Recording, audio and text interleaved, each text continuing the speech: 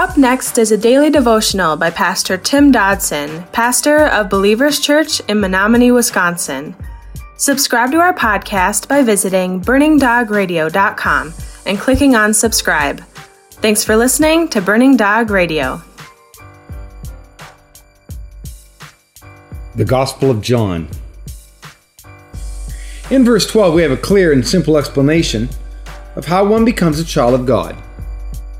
It's not through works, it's not through your church attendance, but by simply receiving Christ the Messiah. Yet within that context is a mosaic of connotations, because to receive Him, to believe on His name, well, that has manifestations. It has accountability, a real effect upon the way we live our lives, the way we think about and act concerning ourselves, as well as the world around us. To believe in Christ, well, it changes everything. Each of us, however, must personally and individually reach out and take this precious gift of God.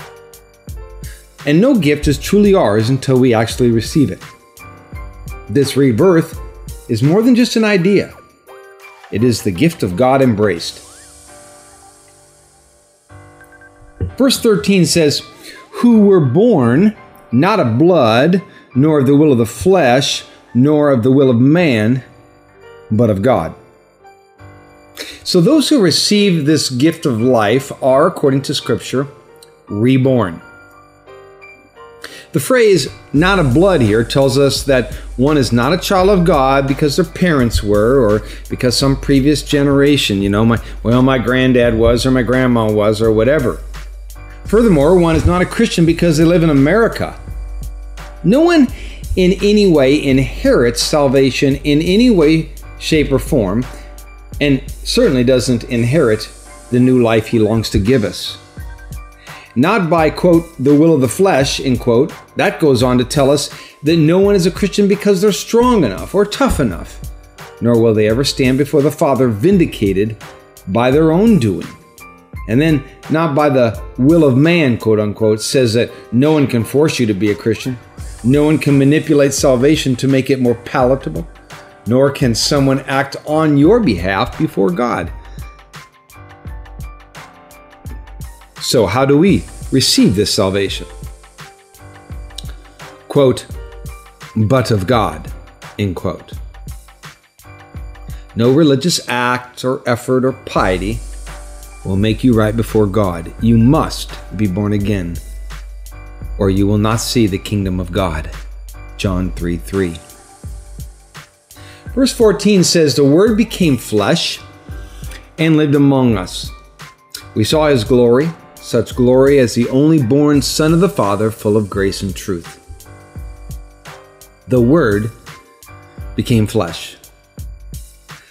God's words, His will, His instructions, His call to us, became flesh in the person of Jesus Christ. He lived here among us, and we, mankind, saw Him. We witnessed His existence. We witnessed His power. We saw the man, and we certainly experienced the deity. We embraced the embodiment of grace and truth in a world of hate and bitterness and lies. You see, Jesus did not simply mysteriously appear. He was more than just an apparition. He came and He lived here in a world with all of its shortcomings and all of its imperfections, all of its sickness and death, its pleasure-seeking, its blight of self-centered humanity. He lived here so that, He might be both an example as well as a sacrifice of holiness. He lived both grace and truth. Many love His grace, but still reject His truth. We want His patient mercy when we fall short of His perfect standard. Yet when He deals with us in truth, in the unmovable facts of who we are and what God is calling us to be and to do, how often we just plug our spiritual ears. Those who have departed this fellowship always have done so with troubled hearts, and they inevitably do so loving the concept of God's grace. But the problem is that in turn they refuse His truth. I mean, there will always be those who will want to reinvent the faith and make it one of nice feelings and unconditional acceptance. You know, a pat on the head, a smile, a wink, and a nod. A church with a good emotional vibe. But gang, that's not biblical faith, nor is it the nature of Christ.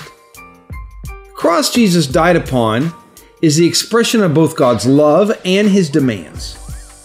It is the cross that we, as disciples, are to pick up and carry, and with it, to follow Him. Verse 15 says, John testified about Him. He cried out, saying, "This was He of whom I said, He who comes after me has surpassed me, for He was before me." From His fullness we all received grace upon grace. For the law was given through Moses, grace and truth were realized through Jesus Christ. And no one has seen God at any time. The only born Son, who is in the bosom of the Father, has declared Him. Now, John the Baptist, in human terms anyway, was actually older than Jesus by, say, roughly 6 months. Yet he, speaking in spiritual and heavenly terms here, acknowledges that Jesus was, quote, before him, end quote. John was both confessing the preeminence of Christ and the hierarchy of the greater church and His kingdom, as well as placing Jesus, well, in the whole of time eternal, present in the Godhead from creation. In that eternal time frame, John confesses the fullness of the blessings given by this Jesus. John uses the phrase, grace upon grace, meaning blessing upon blessing. Not just God's general care and the breath of life, but blessing above and beyond this world, pressing us into the realm of God's kingdom on earth. Wonders that remind us daily of the presence of the one who is before us. Such a life, springing forth, is not found in the rules and constraints of the law. No, it's found in grace, and it is found in truth. And one of these elements alone will not suffice. It's regularly attempted by many folks. But only together will it work. Together, they cannot fail. They are a combination, if you will, that is found in healthy, vibrant churches. The rules, or for us this morning, the law, came down from God through Moses. But Jesus, well, He's the living words of God. He came to reveal this grace and truth, this delivery system that had to come to us as God in human form came to show us how it is to be done, not just what it is. Titus 2:11 says, "For the grace of God has appeared, bringing salvation to all men."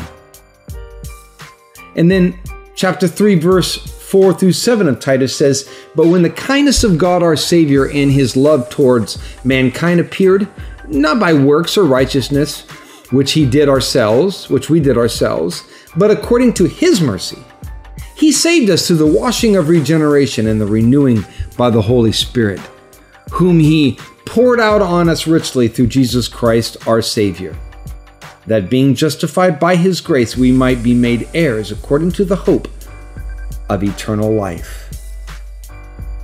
Now, there are those who want to claim that Jesus was and is just one of many great messiahs. So they lump Him together into the company of Buddha and Gandhi and Muhammad. But John clarifies that Jesus is the only Son of God, that He is the only one who has seen God, that He comes from and is held in the very heart of the Creator. The Creator had declared Him from the beginning of time. That was our daily devotions by Pastor Tim Dodson. To learn more about Tim Dodson or Believers Church, visit jfbelievers.com.